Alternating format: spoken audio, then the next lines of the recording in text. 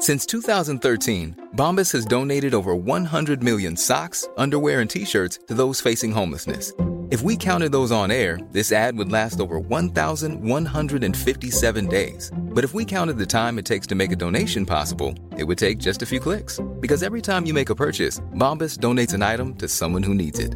Go to bombas.com/ACAST and use code ACAST for 20% off your first purchase. That's bombas.com/ACAST, code ACAST.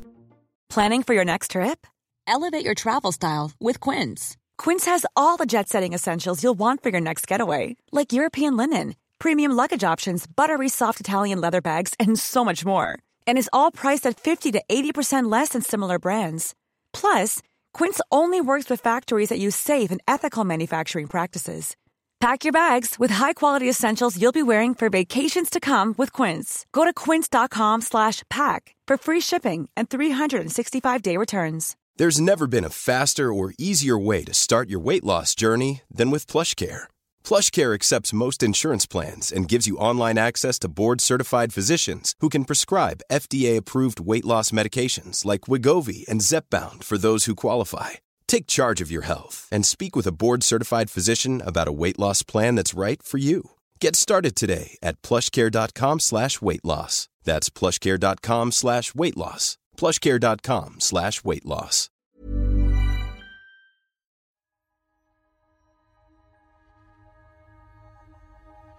Walk back up the kind of hill naked, holding my balls, and prayed that nobody was up or nobody had seen me leaving. And I don't know if they did, but I came back in and walked over to two guys again and climbed into my sleeping bag on top of the bed as quickly as I could. Day one. Tough going. I think the minute you stand still is the minute you're dead. Day two, 48 hours done now. 3 full days down, 72 hours in. 4 full days in, and I wanted to get day 5. 5 days done, going into day 6 now. Maybe it's been bred into me, but I've always had a curiosity to explore the world. Day 56, 8 weeks done and dusted. Mood is good, spirits are high. Day 43 done and dusted actually. Day 32 done and dusted. Anything and everything is achievable. Yeah, this is going to be fucking epic, man. This is only 24 hours in and yeah, it's tough. My name is Damien Brown and welcome to Deep Roots.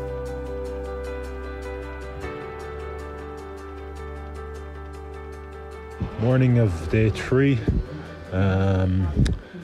Beautiful crisp morning here again in the Namche Bazaar. Feeling good, slept well. A bit cold in the room, but just kind of tried to keep one position. Had a beanie on all night, and socks and a top, and had a good night's sleep. Feeling good, no real weird dreams, which is at altitude you seem to get them. Yeah, looking forward to the day. Headache's gone, feel better. Solids coming out, so yeah, maybe that thing from yesterday just passed quickly. I hope so. Today we go, it's just an acclimatization hike. I think we go up 400 or 500 meters up to some viewpoint of Everest. It's a tiny bit, no, it's nice, it's pretty clear, so hopefully we get a good view. And yeah, chill there for an hour and then come back down and then spend the night here again in Namche. So yeah, I'll talk to you later. Cheers.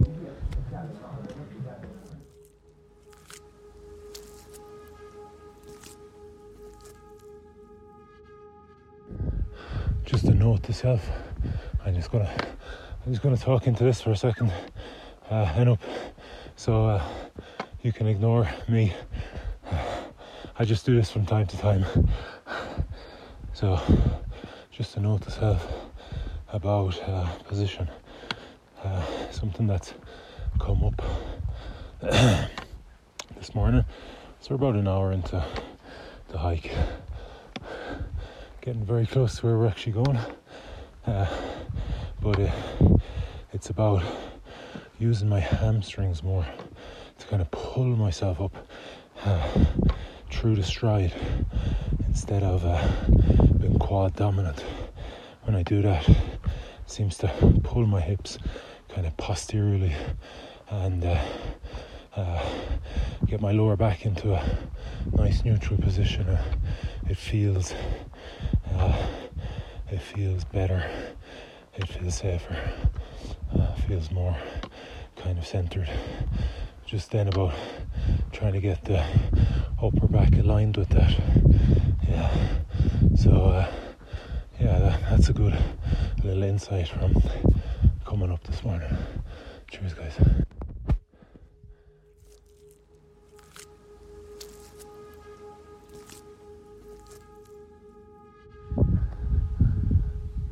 We've come up to this incredible viewpoint, about 400 meters above Namche. I'm literally surrounded by 6, 7 and 8,000 meter peaks. It's absolutely extraordinary.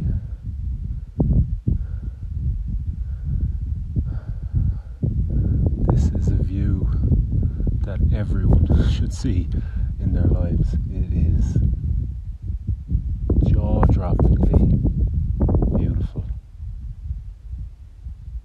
Wow. I couldn't tell you the names of all the peaks. Anup he's pointed out a few of them. The Nuptse Spur, Amadablam, which is obviously very distinctive and beautiful. I didn't know it was so close to Everest. And then Everest is just clouded over at the moment in the background. And then there's peaks everywhere. It's just, some of them look absolutely ferocious. It's so, wow, fuck me, it's beautiful, incredible. So we're staying here for about half an hour, and then below us is the Hillary School. So I think we're going to go down to that, and then swing around. There's a Everest View Hotel, which is, I think that was our destination originally, but this is actually a higher point that we've come to, just for an acclimatization hike today. It's only taken us an hour. It's very, it was a bit of a lung buster straight out of the hotel or the lodge or tea house, whatever they're called. It's a good way to wake yourself up in the morning, but yeah, after that it was I suppose it was a low level of kind of hyperventilating, and it felt good though. Moving very well, feeling very loose, and it's only day 3, which is hugely positive. So yeah, wow, the clouds are clearing a bit here, so some of these peaks are coming out even more, so I'm gonna grab my camera again and see if I can capture some of their extraordinary beauty and savage beauty, really. Cheers.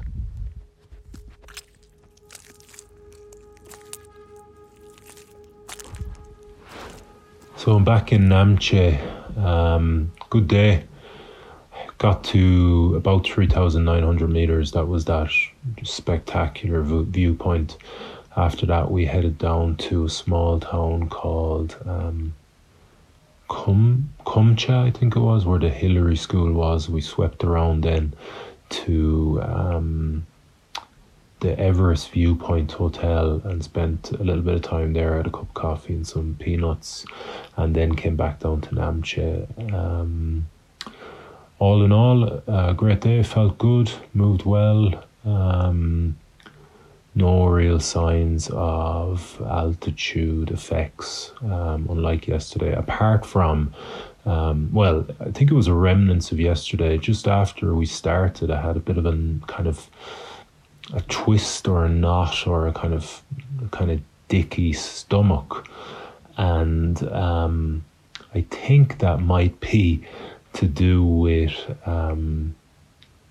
the food I ordered last night. I had a kind of dal chicken curry, and I have experience of eating spicy food at altitude that isn't, or that didn't really work out too well for me. And I think that might have been the thing that kind of had my stomach in a little, even though I didn't feel it when I originally made the first part of this day 3 this morning. I didn't feel too bad, but it was just after we started, I kind of felt that knot, and I think it might be down to that. You know, I have a few years back, I was traveling in Ethiopia, and I was there for one thing in particular, which is called the Danakil Depression, and one of 6 lava lakes in the world called Eritrea.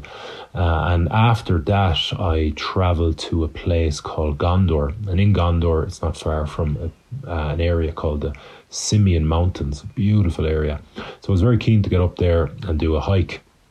I didn't really have the gear for doing any kind of mountaineering, but I had enough to kind of go on a kind of hike into decent altitude, because there is some serious altitude in Ethiopia. It's absolutely one of the most amazing countries in the world, and if you ever get a chance, do not hesitate to visit and travel around there. It's absolutely unique and beautiful and different and eye-opening. So I went up to the Simien Mountains, and I got a guide, and on our first day we were pushing along pretty well, and we actually caught up with this group ahead of us, who was a South Korean guy and an Ethiopian man. A man who had left the country in his early 20s and moved to Germany, and had, been incredibly successful there in terms of, he was a professor in a university, and he was really well spoken, like not a hint of an accent, speaking English, just a highly educated man and a very interesting man. So, got chatting to them, and they were, he was very interesting and a lovely man, and we stuck together as a group. Then all of us, so their guides and my guide and myself, because we were all going to the same place, and we ended up in this kind of little rundown mountain kind of shack that night. Like there was very little infrastructure there, but there was this kind of 2-roomed mountain, mountain house. And in the back there was 3 beds, and that's where me and the 2 other guys, the South Korean and the Ethiopian man, were sequestered. And in the front then, all the guides and porters and all the there was kind of a little bit of an infrastructure there, or there was a little bit of a kind of community there. There was a few more people hanging around. I think there was even an army guard, an army officer there, yeah, there was. I have pictures of him, I think. And they all slept on the floor in the front. So anyway, that night when we were having our dinner's order taken, I had fallen in love with this Ethiopian dish called injera. I loved it. It was kind of this aerated kind of thick, kind of fluffy pancake, and you tear it up in your hands, and then there'd be 6 different kind of little mountains or little kind of hills of food, mostly vegetarian, but kind of spicy, and it was, it was terribly enjoyable to me, and I couldn't really stop ordering it. So when they came to ask me, I saw that some of the porters were eating it, and I asked, could I have an injera that night? And they kind of looked at me, going, are you sure? And then the older Ethiopian gentleman who had emigrated, 40 years earlier to Germany, he was like, I don't know if you should be eating that. I was like, grand, I was thinking, I'm fine, I have an iron stomach, blah, blah, blah, macho bullshit. So I had my injera. The rest of them had like just plain chicken and rice and vegetables or something like that.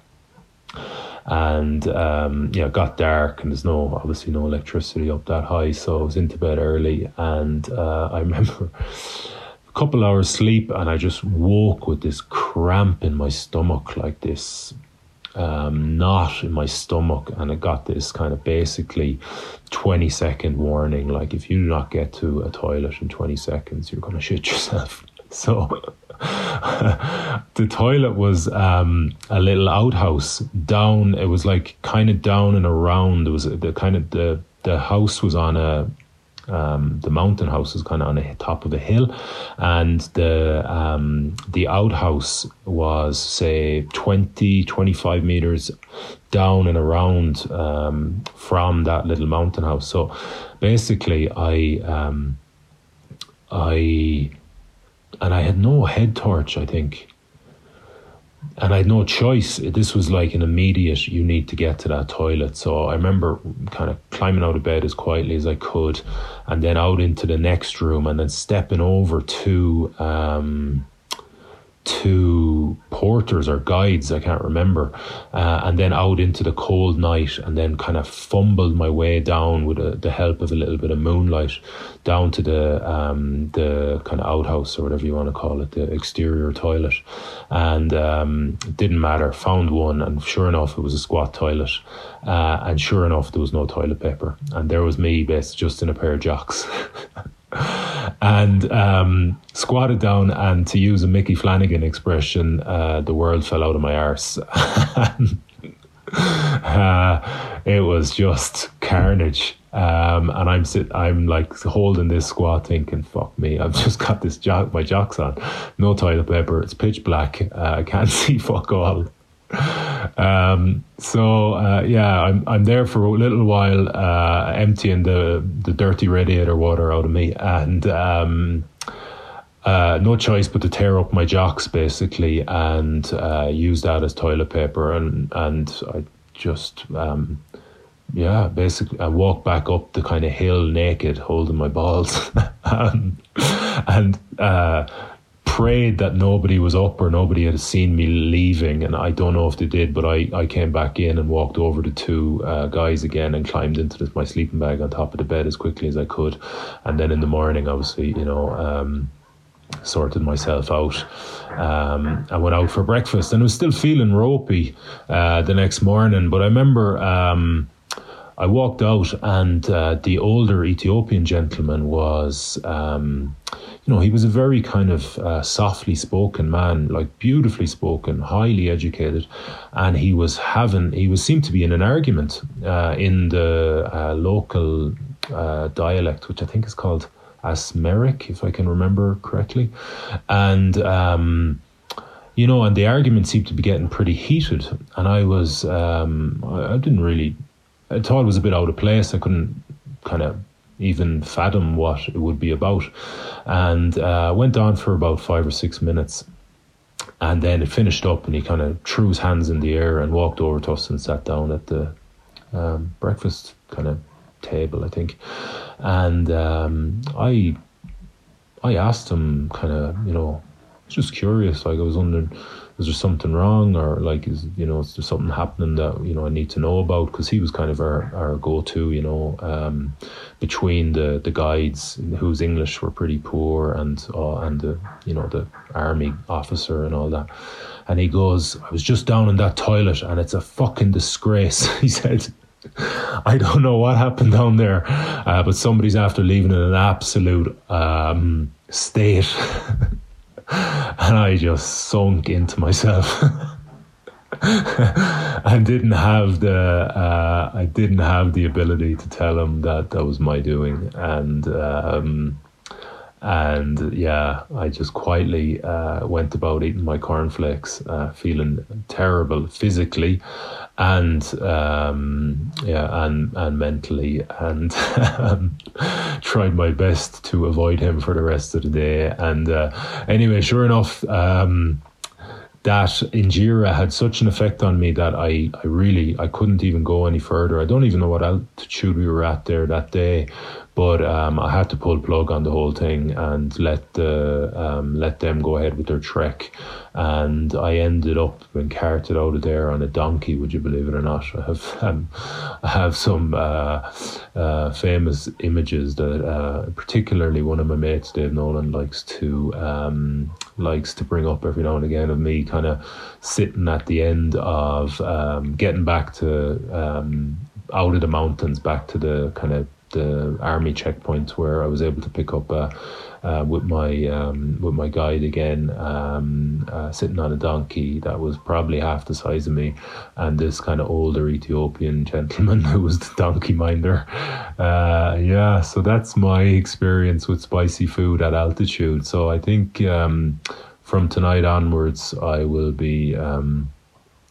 I'll be avoiding chicken dal and any sort of curry and spicy food, and I think I'll just stick with nice plain rice and veg, and maybe a bit of a protein if I can. So that's it for day 3, and tomorrow we're heading for Ding Boucher, I think it's called. But yeah, all good. Onwards. Cheers.